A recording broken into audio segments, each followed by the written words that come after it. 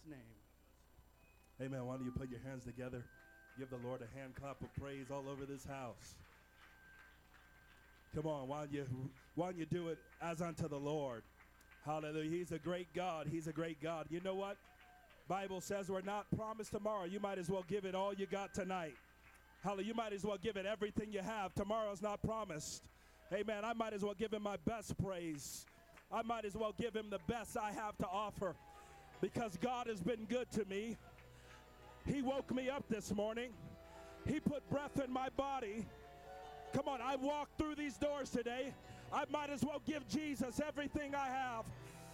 Hallelujah. All over the house. One more time. Lift your hands, lift your voice, and magnify Jesus with me. Come on, we want his presence here. We want his spirit to flow. We want his anointing to flow. We want to leave out of here wiser and stronger by the power of the Holy Ghost. Amen. Hallelujah. One more time, clap your hands. Give God the praise. Hallelujah. Amen. If you have your Bibles, let's open to Genesis chapter 1. And also, we're going to open to Matthew chapter 16. Genesis chapter 1. And then we'll jump to Matthew chapter 16. And while you're turning there, I want to say again how good it is to be here with you tonight. Amen. Amen. It doesn't take very long being here with you at ARC to fall in love with this place and to be in awe of what God is doing. And I'm thankful, amen, for the trust of your pastor in his absence. And I do want to give both of them honor. It's been nice to be around them and to feel the burden and the love they have for this church and for Carson City. And I'm thankful, amen, to be with you here tonight. And we're thankful for the faithful saints of God. And I believe I have a word of God for someone tonight. Amen. Anybody going to help me preach tonight? Amen. Amen. And I would be remiss if I didn't say how good it is to have my family here with me. Amen. Amen. And traveling, sometimes your family's not able to come. And I will say it's a lot better for them to be with me, amen, than to be away. And I love them very much. Genesis chapter 1, we're going to read from verse 1 to verse 4. And then Matthew chapter 16, verse 24 through 26. If you have it, say amen. Genesis chapter 1, verse 1 through 4. In the beginning, God created the heaven and the earth was without form and void, and darkness was upon the face of the deep. And the Spirit of God moved upon the face of the waters. And God said, "Let there be light," and there was light. And God saw the light that it was good, and God divided, everybody say divided, the light from the darkness. Jumping to Matthew chapter 16, verse 24 through 26. Bible says, "Then said Jesus unto his disciples, If any man will come after me, let him deny himself, and take up his cross and follow me. For whosoever will save his life shall lose it. And whosoever will lose," everybody say lose, "his life for my sake shall find it. For what is a man profited if he shall gain the whole world and lose his own soul? Or what shall a man give in exchange for his soul?" Amen. With the help of the Holy Ghost. Amen. If you don't have the Holy Ghost tonight is a good night to be filled with the baptism of the Holy Ghost. Amen. Now, I want to preach with the help of the Holy Ghost from this thought, the blessing of subtraction.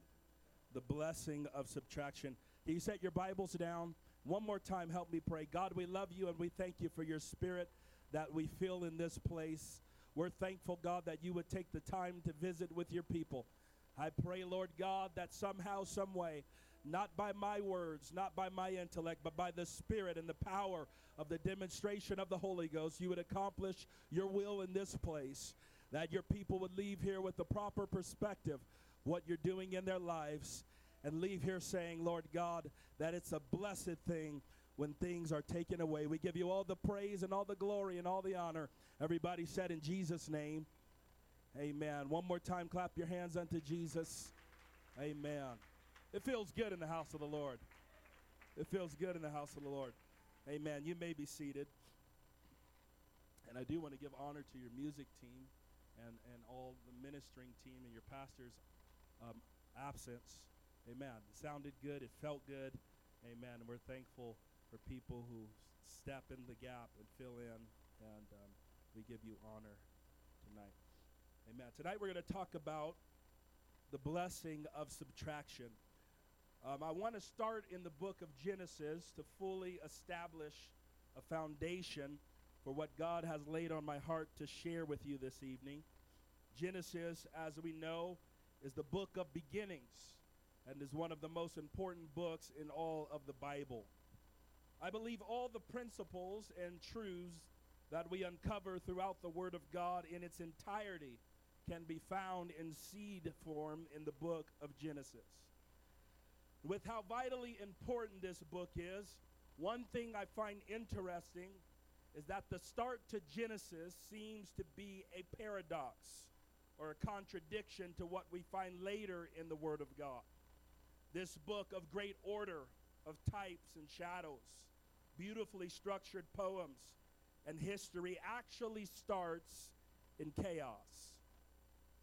Genesis chapter 1 verse 3 sets the stage of creation in a place that was without form and void, with darkness covering the face of the deep. The Bible says that it's over this chaotic environment that the Spirit of God began to move. Now there is a powerful revelation to be had here. The word moved comes from the Hebrew word rakaf, which literally means to hover. And so through careful examination, the picture that is being painted in the opening scriptures of our Bible is one of God hovering over chaos and darkness. But rest assured that this hovering was not a picture of a confused God nervously contemplating what to do with the chaos that lay before him. But this word hovering is actually conveying that God was hovering in preparatory anticipation.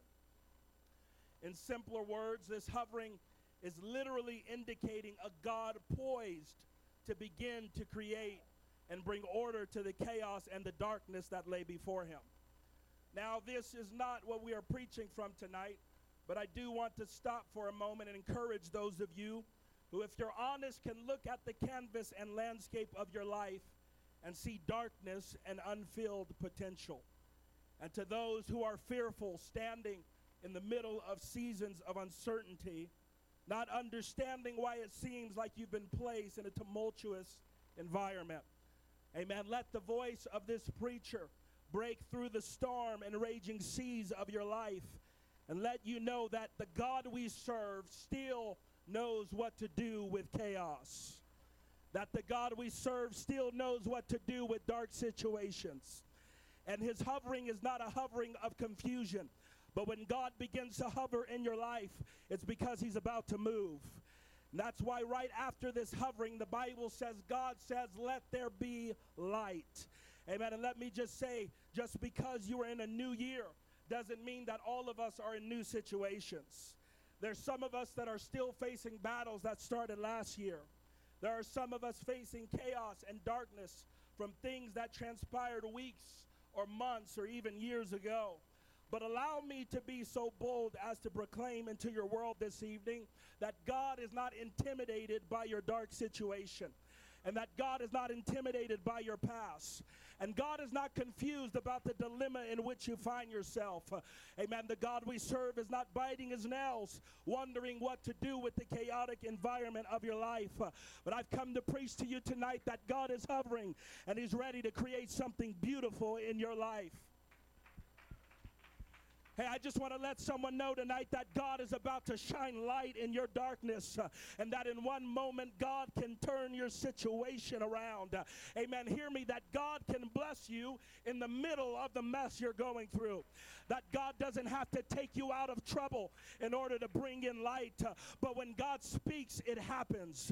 Amen. When he wills it, it is done. That's why Psalms 23:5 says, thou preparest a table before me in the presence of mine enemies. What is Scripture letting us know? That God does not have to take you away from your enemies in order to prepare a table, amen, to provide for you. What he's saying is, I could prepare a place of sustenance in the middle of your valley, and in the middle of your storm, and in the middle of your darkness. Amen. This is important for someone to know, because a lot of us are praying, God, take me out. God, take me out so you can bless me. Take me out so that you can use me. Take me out so that I can walk and I can think clearly. And what God is trying to reveal to you tonight, I don't have to take you out. I can bless you in the middle of what you're going through. I've come to preach the storm is where you see the miracle. Peter walked on water, amen, in the storm. They saw miracles when all hell was breaking loose. And you need to leave here understanding that God can do something wonderful in the middle of what you're going through. Clap your hands and give God the glory all over this house. Amen. And so God is hovering because he's about to move, and he's going to bring order and peace in the chaotic darkness in your life. In spite of this interesting start to the Word of God, what transpires next may be even more perplexing than the opening verses. The Bible says in Genesis chapter 1, verse 4, that God saw the light, that it was good, and God divided the light from the darkness.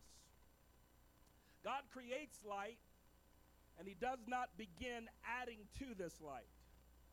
God creates light, and the Bible does not tell us that he begins to multiply.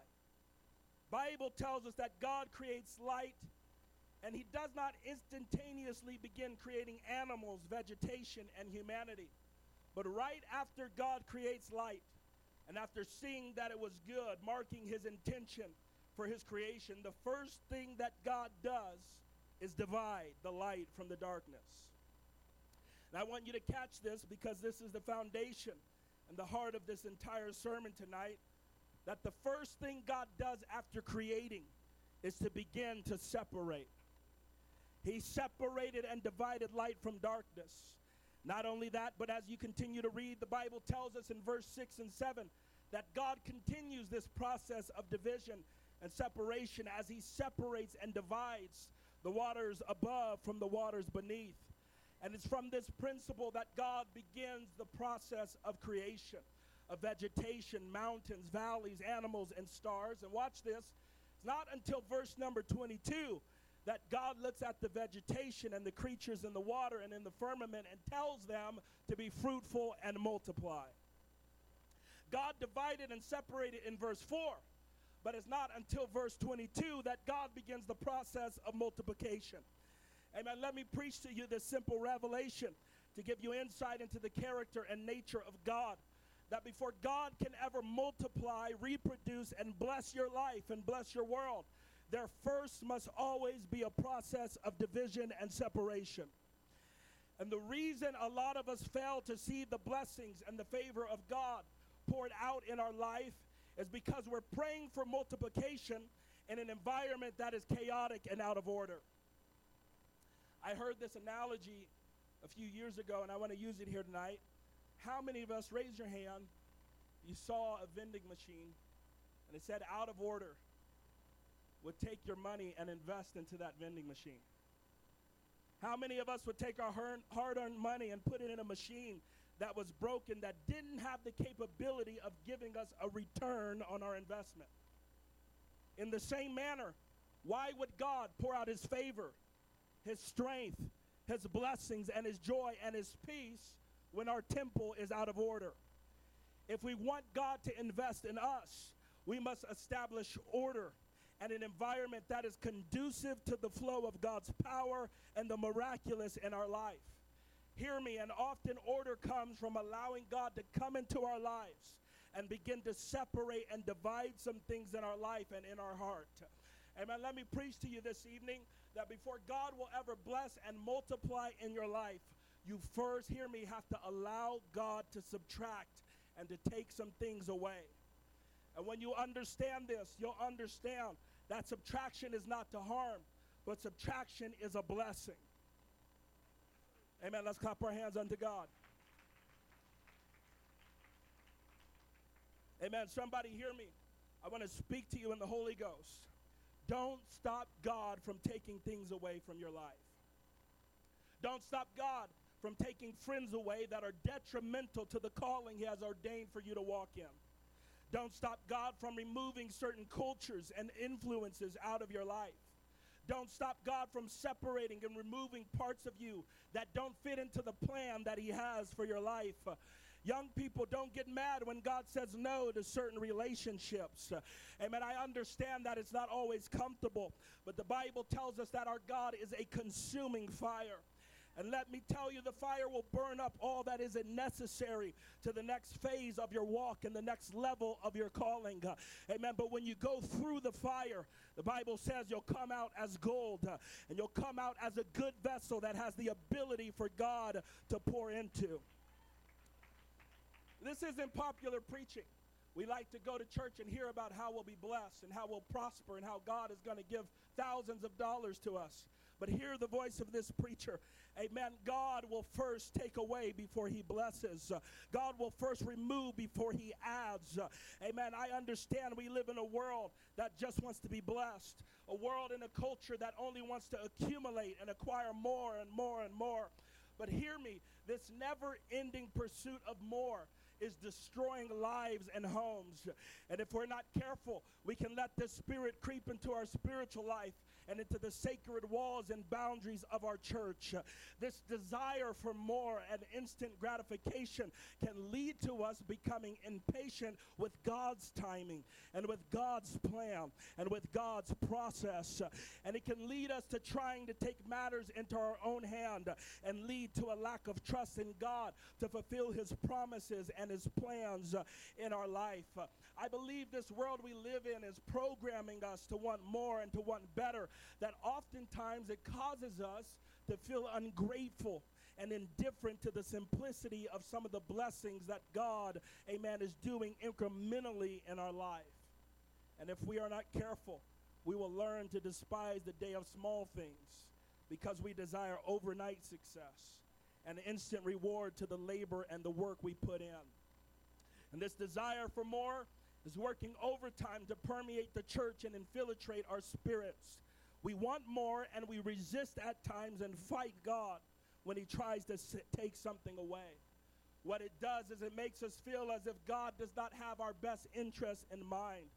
And it's in these moments, just like Eve in the garden, the enemy makes us feel as if God is holding something back or taking some type of dream or freedom away from us.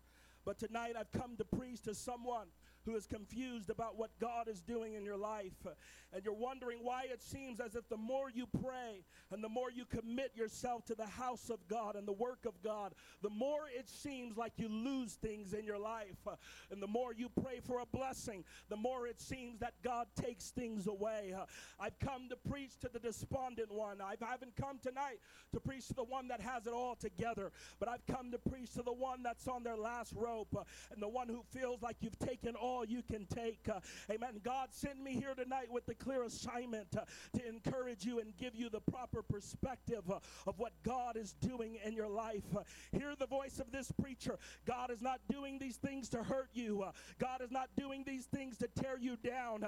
But often before God blesses, he first has to take some things out. And before God can give you the desires of your heart, he has to remove the things that would prohibit or be counterintuitive to the moving and the working of his spirit. I'm preaching tonight about the blessing of subtraction and trying to let someone know in this house tonight that what often precedes a move of God is the removal of things that hinder his spirit from flowing. Hear me, God does not take away to harm you, but God takes away to bless. And what we have to realize is that oftentimes, watch this, God takes away to give you something better. Amen. And we have to understand, amen, that oftentimes a calling out precedes a calling in. Before Israel could get into the promised land, they first had to come out of Egypt. I'm telling you, there are people that were comfortable in Egypt. They had a routine in Egypt. But God says, I have something better for you. And if you want what I have for you, you got to come out and go through the wilderness to get to the promised land. I'm preaching to someone right now. God is doing something in your life. He's not bringing you to a wilderness to die, but he's bringing you through the wilderness to get to a land that's flowing with milk and honey. That God has to remove us out of things to bring us to the place that he has prepared for us. Let me tell you why I'm preaching this tonight. Not because there isn't better things to preach. Amen. I don't know about you, but I don't really like hearing that God has to take things away. Amen. But I'm going to tell you why I'm preaching this tonight. Not for popularity, but I'm preaching this. Hear me, because I want God's people blessed. And I don't want the people of God getting bitter when God removes and when God says no, because subtraction comes before multiplication. And it's my prayer that by the end of this night, we leave here with the understanding that it's a blessing when God takes away, that there's a blessing in subtraction. 2 Corinthians chapter 6, verse 17 says, "Wherefore come out from among them and be ye separate, saith the Lord, and touch not the unclean thing, and then I will receive you." He's saying you got to come out before I can receive you, before I can make my plans known, before I can make my presence felt, before I can bring you to the place I prepared for you. You first have to come out. I feel the Holy Ghost. Amen. Hear me. God isn't just good when he blesses. Amen. But God is good when he takes away. I feel the spirit of Job in this house that says the Lord gave and the Lord hath taken away. But blessed be the name of the Lord. And I wish that someone in the building would grab a hold of this revelation that when God gives, blessed be the name of the Lord. When God takes away, blessed be the name of the Lord. I'm not just going to bless God when he gives, but even when he takes away, blessed be the name of the Lord. Amen. I'm preaching to someone. You ought to shout like you shout when God blesses you. When he takes things, you ought to run like you run when he blesses you. You ought to lift your hands. I feel the Holy Ghost. You ought to thank God when he says no. You ought to thank God when he takes people away. You got to thank God when he takes jobs away. You may not understand in the moment, but every time God says no, it's because there's something better in store. I mean, I wish someone would stand to their feet, clap their hands, and lift up their voice all over this house and say, Lord, you give and you take away, but blessed be your name. Come on, somebody say it in the middle of your darkness right now. God, you give and you take away, but blessed be the name of the Lord. I'm not going to let my circumstance, amen, determine how I praise God. I don't praise God, amen, just because of what I have. I praise God because of who he is. That means even when life is hard, I worship and praise God. Even when I'm confused, I worship it. Praise is your way out. Praise is your way out. Somebody ought to say, thank you, Jesus, in the middle of the valley. Woo! It's easy to shout on the mountaintop. It's easy to worship when there's money in the bank account. But how do you praise him when things are taken away? How do you praise him when family walks out on you? How do you...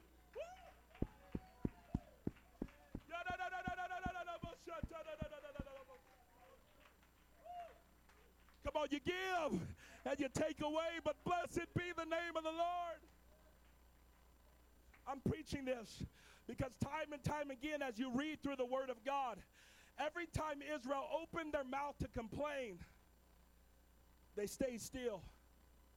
They didn't go anywhere. They didn't walk forward into the promised land.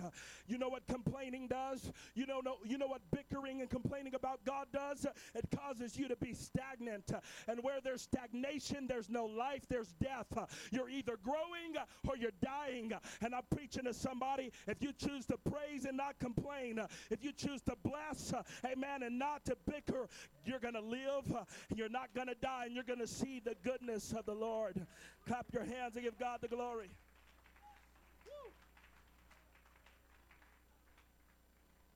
Amen. Amen. You may be seated. This concept of subtraction being a blessing is not just limited to the Old Testament, but even in the New Testament, we see this clearly at play. In the setting of our text we took in the book of Matthew, we find the earthly ministry of Jesus in full swing, rapidly starting to approach its final stages. What we find in the scripture text we took in Matthew is a statement by Jesus that once again seemed radical and backwards to the norm of the people and the culture of that day. These statements that Jesus made are sayings that have caused a lot of people to look at the earthly ministry of Jesus as the upside-down kingdom. You see, the way that the children of Israel always viewed the Messiah when he came was that he was going to be a dominant military leader and king who would deliver the people of God from all those that afflicted them in bondage and place them back into their rightful place as the most dominant earthly kingdom. What they were expecting was a world leader who would be above all other world powers. They were simply focused on an earthly kingdom, even the disciples of Jesus. That's why, in spite of all the teachings of Jesus, his death, his burial, his resurrection, in spite of him informing them time was rapidly approaching, that he would baptize them with the Holy Ghost, watch this, that right before Jesus ascends into heaven, they would ask in Acts 1 and 6, is this the time that you're going to restore the kingdom of Israel? In spite of all that had transpired before their eyes, they were still fixed on an earthly kingdom when God came to establish a heavenly kingdom, which would be instituted by his church. And so this is why Jesus would say a lot of things that were so polarizing and unprecedented during his ministry. And this is why people call it an upside-down kingdom, because while everyone was transfixed on an earthly kingdom, God was focused on a heavenly kingdom. And that kingdom would not be built according to what seemed logical and sensible. And so what you'll see is Jesus in this kingdom reversing what seemed like common practice and standard for the day. It literally was an upside-down kingdom. In this heavenly kingdom, if you wanted to become a leader, you must first become a servant. If you wanted to get back at your enemy, you did it through love and not through hate. If you wanted to become rich, you had to give money away. In the Beatitudes, he said it's actually the poor in spirit that will inherit the kingdom of God. Amen. He said the meek are the ones that are going to inherit the earth, and that when you're persecuted, you are blessed because of that persecution. He would teach that you need to pray and fast in secret to be rewarded openly. And he would use this phrase, you have heard it said, and then point out that in the kingdom of heaven, the reverse is true. For example, in Matthew 5:33 through 37, he says, you have heard that it has been said of them of old time, that thou shalt forswear thyself, but shalt perform unto the Lord thine oaths. But I say unto you, swear not at all, neither by heaven, for it is God's throne, nor by the earth, for it is his footstool. You see this all throughout the ministry of God, where he says actually the reverse is true. All throughout the Sermon on the Mount and throughout his ministry, he would establish this upside-down kingdom. And the same holds true for our scripture text we took in Matthew 16. He says that to follow him, you have to deny yourself. And then he says that if you want to find your life, you need to lose it. But that if you lose your life for his sake, that's when you'll find it. Once again, what Jesus was doing was showing us that unlike our earthly societal rules and regulation, that there's a blessing in subtraction. And that in the losing of your life is when you're going to find purpose and meaning. And this concept is vital for us to understand as believers and true worshipers of Jesus Christ. Hear me, that the spiritual does not always mirror the physical world. And that what goes on in our world does not mean that mentality or ladder to success is the same as in the spiritual. Hear me, you are now part of a new kingdom. And this is not a consumer-driven kingdom where gaining is the way to success. Because he said, what does it profit a man to gain the whole world and lose his soul? But rather, when you lose your life for his sake, when you lose your life for his call, hear me, when you lose your life for his purpose, it's then that you'll find it. God was literally instituting this concept that there is a blessing in subtraction. And can I preach to you that we have to get out of our mind and out of the thought patterns of our world. We have to get our thoughts out of this earthly kingdom and into the heavenly kingdom. Because God does not always work the way that we expect him to work. God does not operate like our government. His ways are higher than our ways, and his thoughts are higher than our thoughts. And Jesus sent this preacher to get someone out of the ditch of depression and confusion you've dug yourself into, and simply remind you that God is taking away so that he can bless and multiply in your life. I've come to paint a new narrative and a new picture in somebody's life. That is beautiful when God takes away, because what's coming next is greater. What God has next for me is better. And when I let go of my will and my ambition, what God has for me may not be what I wanted or expected, but it'll be all that I ever needed. Don't resist the hand of the potter. Don't resist the God who knows your end from your beginning. You got to learn to yield to the hand of God and learn to understand that God loves me so much that he's willing to take things away from me, and that I won't hold on to the things that he takes away, because there's a blessing. Everybody's saying amen. Let's clap our hands and love the Lord.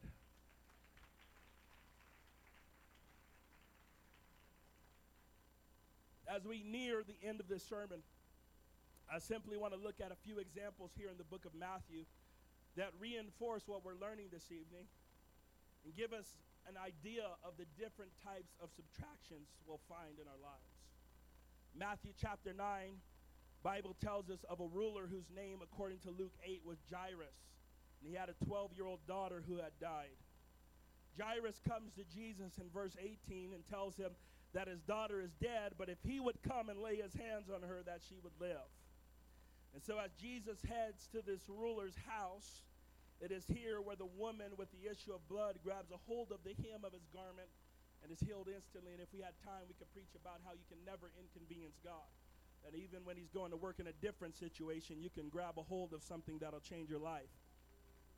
And so in verse 23, when Jesus gets to the house, he saw the minstrels and the people making noise. Because in this time, to show your grief to the passing away of loved ones, what you would do is hire professional mourners and weepers to cry and mourn the loss of your loved one. So Jesus walks up to all these people and all this commotion and tells them, give him space, because she's not dead, she's only asleep. And the Bible tells us that when they hear Jesus say this, they laugh him to scorn. And I want to stop for a moment and tell you that there are things in our life that God wants to bring back to life. There's a revival that God has for this church. But hear me, there is a spirit of mockers and scoffers that when the word of God goes forth prophetically, begins to laugh and cause us to doubt the promises that God has given. There's a spirit of doubt that gets a hold of us at times, and that's why sometimes we're lethargic about our praise and worship and lethargic about the things of God. We begin to believe that although God has done the miraculous in other places, that it's just not going to happen here. And we begin to get complacent and feel as if outreach, Bible study, prayer, and worship really aren't making a difference.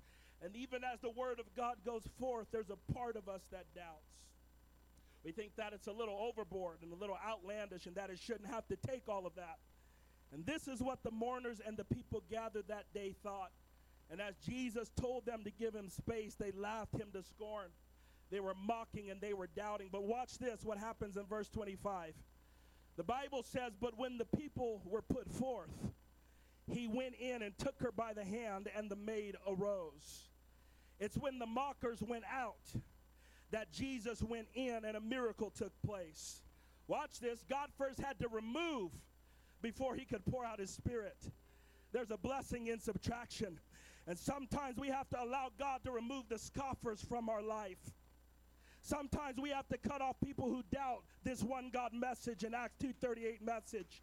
Sometimes you need to remove people who don't believe in your calling and believe in the dream that God has given you for your life. Because when you remove the mockers and the doubters, Jesus comes in and begins to do a miracle. I'm preaching, you ought not surround yourself with people who don't believe in your church, who don't believe in your pastor, who don't believe in the vision of the man of God. Come on, I'm telling the mockers got to go out so that Jesus can come in. And when you get rid of people who don't believe in you, what you'll find is that you'll begin to see things that are dead come back to life, but it's all predicated on putting forth the doubters and the markers. Jesus said, I refuse to do a miracle in the presence of people who doubt my capabilities. My question to you tonight is perhaps the reason you're not seeing a miracle is because you're surrounded by people who don't believe what God can do in your life. I'm telling you, you gotta. If they don't believe in you, and they don't believe it, you need to get new friends. You got to find new people to talk to. You got to find new people to hang out. I only want to be surrounded by people that believe Jesus can take something that's dead and do something beautiful. I want to be surrounded by people that believe that Jesus can take the mess of my life and make me into something beautiful. I don't want to be around people who remind me of what I used to be and how I feel the Holy Ghost. I want to be surrounded by people who says, keep going, you can do it. If any man be in Christ, he's a new creature. Old things are passed away. Behold, all.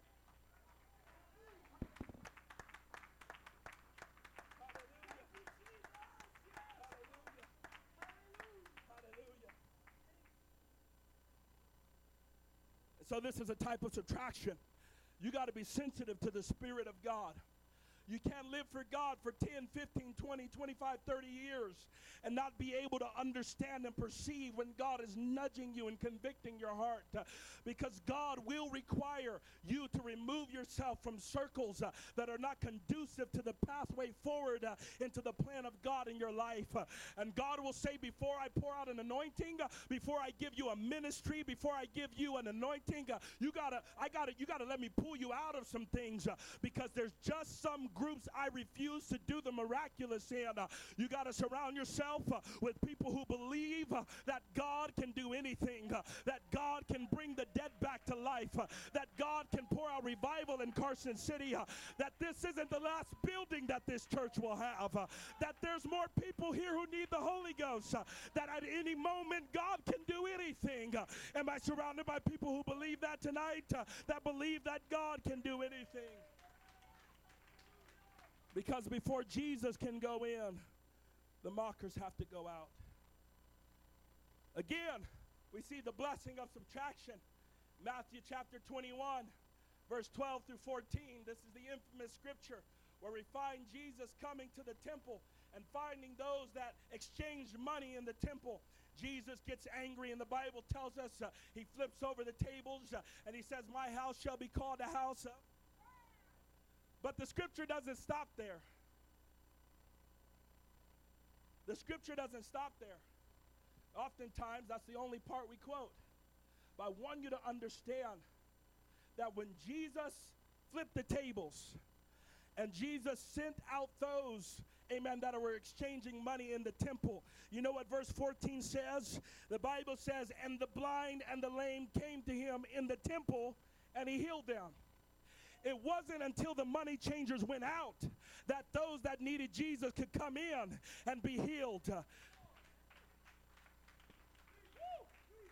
What I'm preaching to you, amen, the body says, no, you're not, that your body is the temple.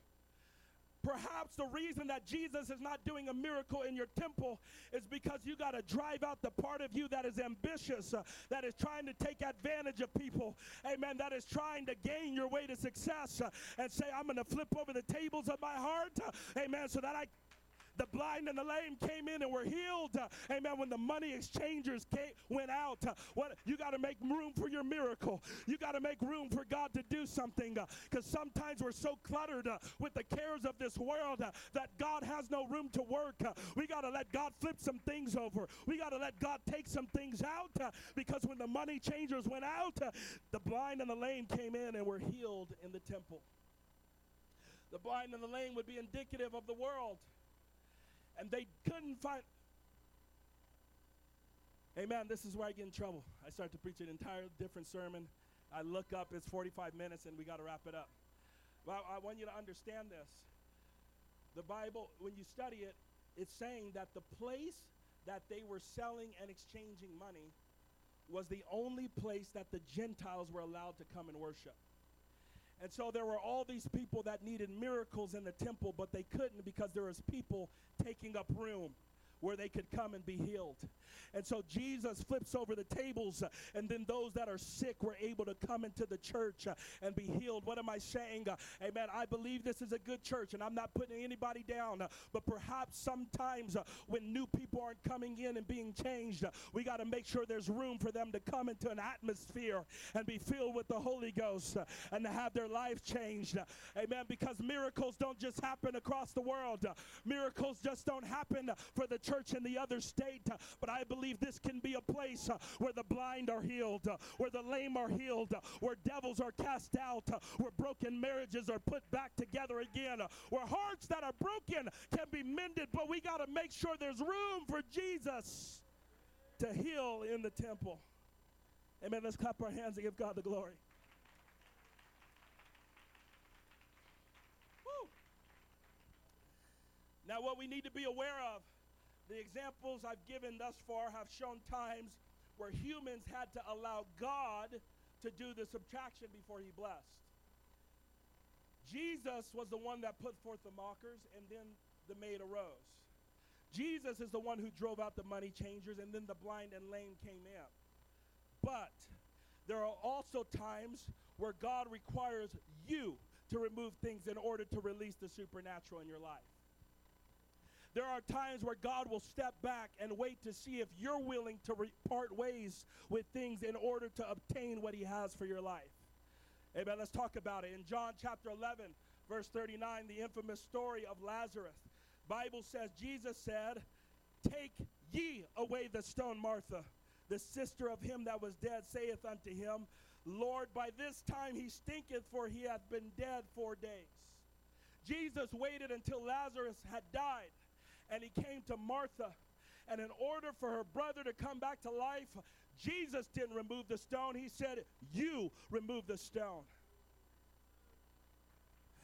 And the Bible says that when Martha rolled away the stone, it was then that Jesus cried with a loud voice, "Lazarus, come forth." But I want to liken this tomb to something today. There are a lot of us that have skeletons in the closet. We have stones over tombs of darkness and despair. And the reason that we won't roll away the stone is not because we don't trust God to heal us, but it's too damaging and too hurtful to remember. I'm telling you, it was a traumatic event for Martha to uncover her brother that she loved. It was a hard thing for her to do, to uncover her brother who had passed away. But Jesus said, amen, I want you to remove the stone to your pain and to your hurt, and I'm going to speak into the tomb and bring forth life. What am I saying? Amen. There are some of us who have had traumatic pasts. There are some of us who have been abused. There are some of us who have been hurt and broken. But hear me today. God doesn't want you to just put it out of your mind. God wants you to roll away the stone. Amen. Because there are some of you that aren't experiencing joy. Amen. Because of something that's been done in the past. And you think that you could just leave the stone and forget it ever happened and walk forward. But God is saying, roll away the stone. I want to get into those details. I want to get into the skeletons in the closet so I can teach you how to really love and I can teach you how to really trust in me. I'm preaching to somebody today. You got to trust God enough to roll away the stone to your hurt, to your brokenness, to your trauma, and to your pain, and say, God, I'm ready for real healing. I'm ready to have real peace and joy. I'm preaching to somebody tonight. Amen. You have on a suit and you have on a dress. But if you're honest, amen, there's darkness in your past. There's darkness. I'm preaching in the Holy Ghost to somebody right now. Hear me. God is telling you, remove the stone. And I'm going to speak life. And I'm going to heal you. I'm going to heal your mind. I'm going to heal your heart. And guess what? He could do it tonight. He could do it tonight. You don't have to cry yourself to sleep at night. You don't have to wrestle with those thoughts anymore. If you would trust God enough to roll away the stone, Jesus will speak life and say, Lazarus, come forth. But we have to trust God enough to uncover some things that have been dead and buried and allow him to begin to put the pieces back together. Can we lift our hands right now and pray all over this house? God.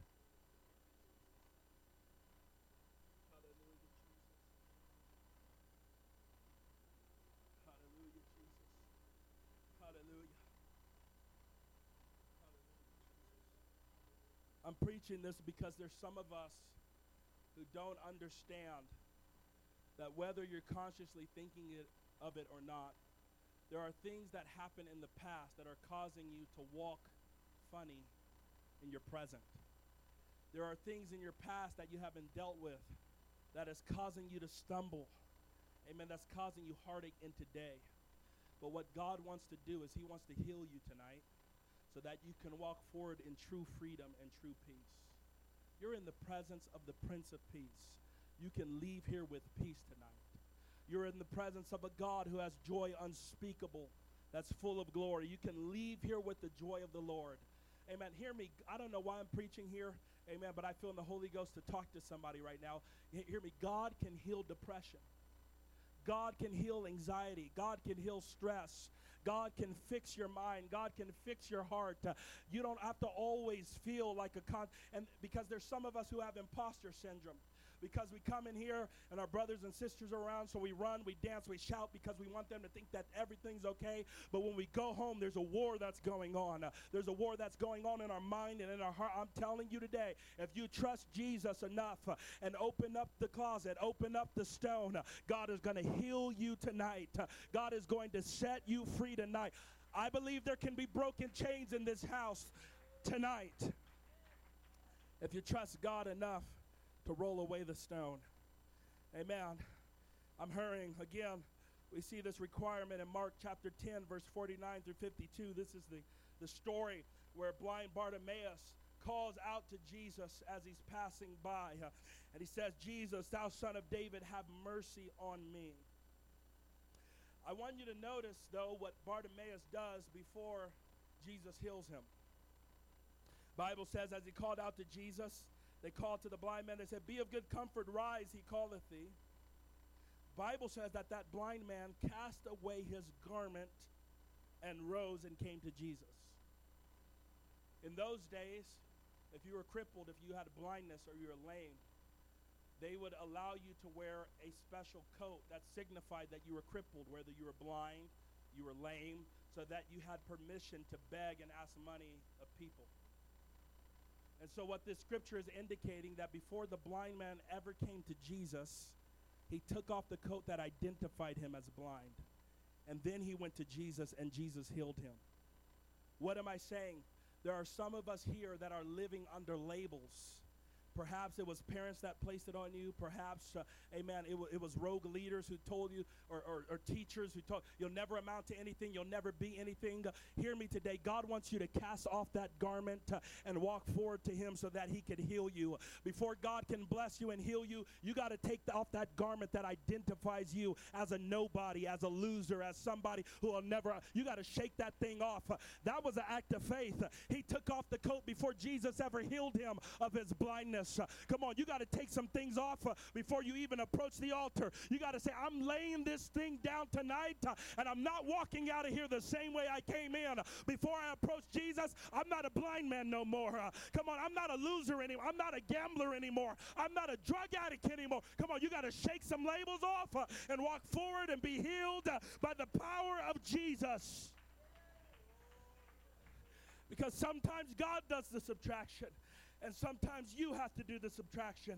Amen. Sometimes God takes away. And sometimes you have to take away. Either way, your blessing is in subtraction. And your breakthrough is in the takeaway. I'm preaching that there's a blessing in subtraction. Can we all stand all over this house as my wife comes to play? Amen. I want to close with this. In the book of Ezra and Haggai, they're closely related. Many of the events and the timelines are crossing over in both books. I want to take just a few more moments to lay this out for you here tonight. What you're seeing is something very profound. Remember, that in Ezra and Haggai, what we're dealing with is that Israel had been captive. Now they were set free. They were trying to rebuild the temple, but there was very slow progress. Very slow progress for a lot of different reasons we can't get into tonight. The Bible says, watch this. So basically where we're at, they're trying to rebuild the temple now that they're free. Bible says the builders laid the foundation of the temple of the Lord. They set the priests in their apparels with trumpets, and the Levites, the son of Asaph, with cymbals, to praise the Lord after the ordinance of David, the king of Israel. This was a joyous moment. They sang together by Carson, praising and giving thanks unto the Lord, because he is good, and his mercy endureth forever toward Israel. But watch this. All the people shouted with a great shout when they praised the Lord, because the foundation of the house of the Lord was laid. They were rejoicing because they had finally put together a foundation for the building and the rebuilding of the temple. But watch this. Watch this. Bible says that many of the priests and Levites and chiefs of the fathers, who were ancient men, that had seen the first house, when the foundation of this house was laid before their eyes, they wept with a loud voice. Many shouted aloud for joy, so that the people could not discern the noise of the shout of joy from the noise of the weeping of the people. Let me tell you what's happening here. There were people there present who had seen the first temple that Solomon had built. It was beautiful. The statistics you can get into with the Temple of Solomon is profound even in today's standards. The amount of gold and silver, people would travel from across the world to see the Temple of Solomon. And there were ancient men, there were elders who had stood and ministered in the Temple of Solomon, that when they saw the foundation that was laid, they wept. You want to know why they wept? Because they were looking at something that looked insignificant. And they're saying, even from the very foundation, I can tell that what you're building is not going to be as great as what was before. They were weeping because they were saying, how can this be as great as what we had in the past? Haggai picks up on this in Haggai 2:3-9. He says, who is left among you that saw this house in her first glory, Solomon's temple? And how do you see it now? Is it not in your eyes in comparison as it is nothing? He's saying, even now you're looking at this and saying, this is nothing. It's not going to amount to anything. There's no way this can be as great as it used to be. Watch this. He says, yet now be strong, O Zerubbabel, saith the Lord, and be strong, O Joshua, son of Jehozadak, the high priest, and be strong, all ye people of the land, saith the Lord, and work, for I am with you, saith the Lord of hosts. Watch this. He says, yet once in a little while, and I will shake the heavens and the earth and the sea and the dry land. Watch this. And I will shake all nations, and the desire of all nations shall come. And I will fill this house with glory, saith the Lord of hosts. The silver is mine, the gold is mine, saith the Lord of hosts. The glory of this latter house shall be greater than of the former, saith the Lord of hosts. You may say in this house, how could this temple be as great as the former temple? How can what God is building now be as great as what was built in the past? Solomon's temple had gold. It brought people from all over the world. Amen. How will this temple be as great as what was built before? Solomon's temple had the gold, but you know what else it had? It had animal sacrifice. And only the priest could go into the Holy of Holies. But Haggai, I feel the Holy Ghost 2:7 says the desire of all nations would come. You know who the desire of all nations is? It's Jesus. And Solomon's temple may have gold, but it had animal sacrifice. But when Jesus came, the glory he brought to that temple was greater than all the treasures and the glory of Solomon's temple. You know who would walk through the doors of that temple with the little foundation? Jesus would come. And when he was crucified and he died for our sins, the veil was rent, and now you had access to what only one man had access to. What am I saying? The glory of the latter house will be greater than that of the former house, because when Jesus came in, it made that temple greater than anything that Solomon had built in the past. I've come to preach to somebody today. You're looking at your life, or perhaps you're looking at those that have gone on before you, and you're saying, there's no way I can amount to that. There's no way I could be great, but I'm telling you, amen, the glory of the latter house will be greater than that of the former house. What God is going to do is going to be even greater than what he's done in the past. Amen. Not because we're special, but God, amen, has ordained for the church to end with victory, to go out with triumph, amen, to fight devils and battles, amen, that require a supernatural level of faith. And I'm preaching to somebody right now. What God is going to do in your life is greater than what he's done in the past. And what God has for your life is greater than the former temple. Hear this, preacher. Every hand lifted, every eye closed. There are some former temples that have to go away. There's some subtraction that has to take place so the King of Glory can come in. There are many of us who make statements. I want to get my old prayer life back. I want to worship like I used to worship.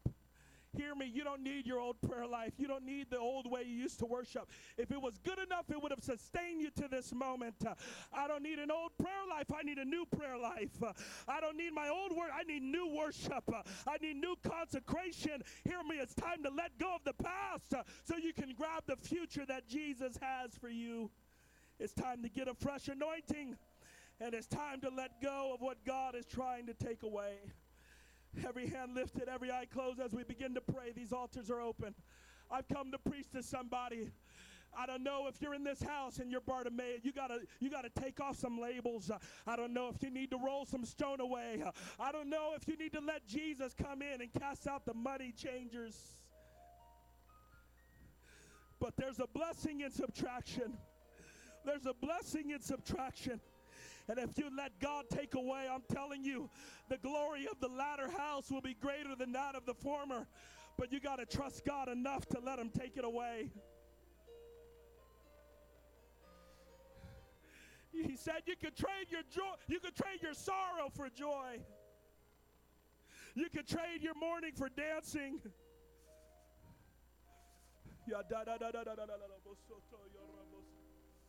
Come on, there's a wave of the Holy Ghost that's about to hit this place right now. There's a wave of the Holy Ghost that's about to hit this place right now. Somebody let God take it away right now. Let God take away the pain. Let God take away the hurt. Let God take away, amen, the remarks of parents who didn't love you and people who didn't believe in you. And let Jesus speak peace in this house. Come on, I'm telling you right now, if somebody will say the Lord gives and the Lord takes away, you're going to leave here changed. You're going to leave here filled. You're going to leave here with joy. Let God take it away right now. Let God take it away right now. Come on, let God take it away. I want your glory, less of me and more of you is what I need. Show me your glory. Come on, pour it out to Jesus right now. Don't let this be another midweek. Somebody pour your heart out to God. Talk to him about the past. Talk to him about the darkness. Talk to him about the pain, the hurt. Talk to him about the things you dream. Ask him, God, why are you taking this away from me? I feel in the spirit to tell somebody he has something better if you let go in this house. Come on. I may not be preaching to you, but we need to find somebody in this altar that's praying and crying. Lay your hands on them and begin to pray for them. Come on, there's a blessing in subtraction. And more of you is what I need. So many times I've tried my way, but all of the pain didn't go away. I realize that only you can give me this love that is so true. I need your glory. Show me your glory. Less of me and more of you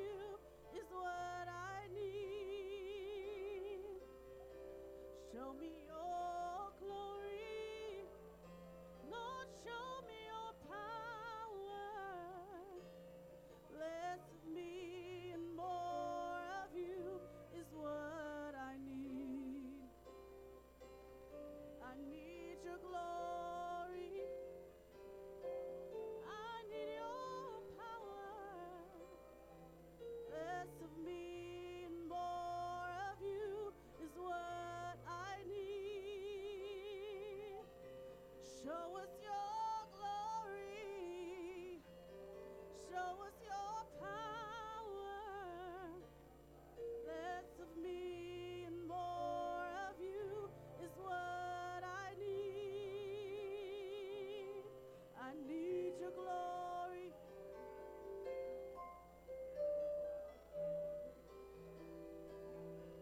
Less of me and more of you is what I need. Show me your glory. Show me your power.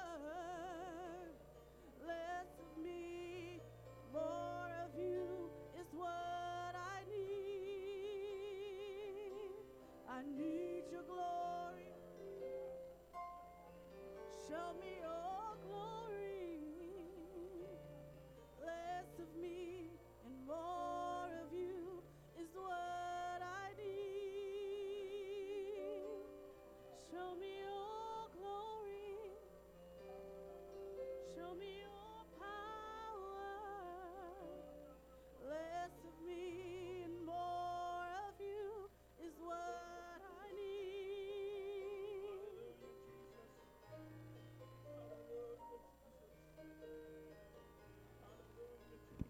I need your mercy. Come on, just a few more moments.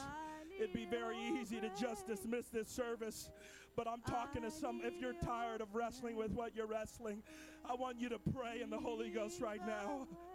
God wants to break some chains in this place. God wants to break some chains in this house. Come on, lift up your voice and lift up your hands. God, if the darkness brought me to your marvelous light, thank you, Jesus. Thank you, Jesus. Come on, I know it wasn't in vain. I know the hurt wasn't in vain, but it's building a pattern of mercy. It's building a testimony. Come on, somebody. Come on, somebody. Lift your voice in this house. I need your hand leading the way. I can't make it without you, not for one day. I need your mercy.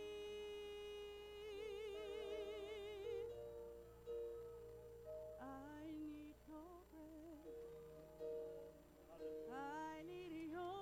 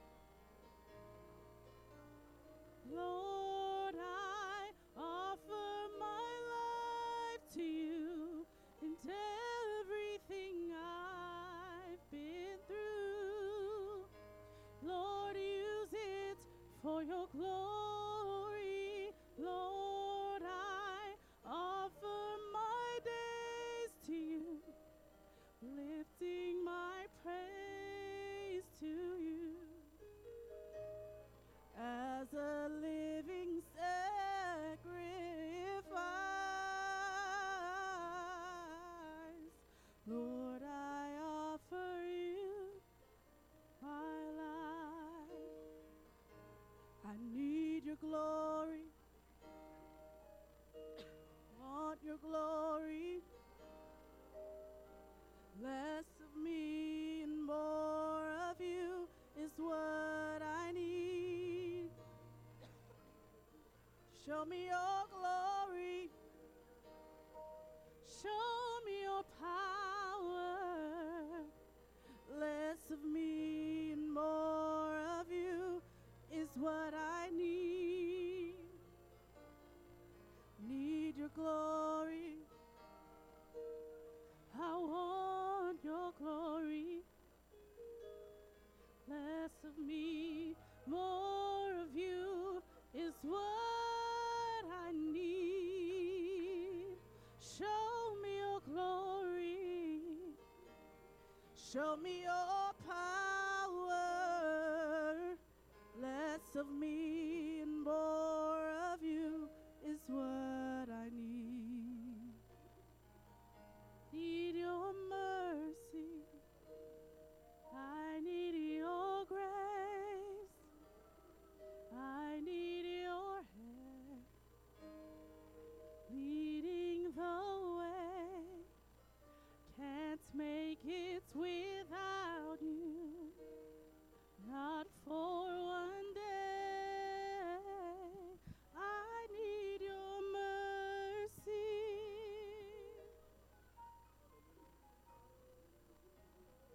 I need your grace.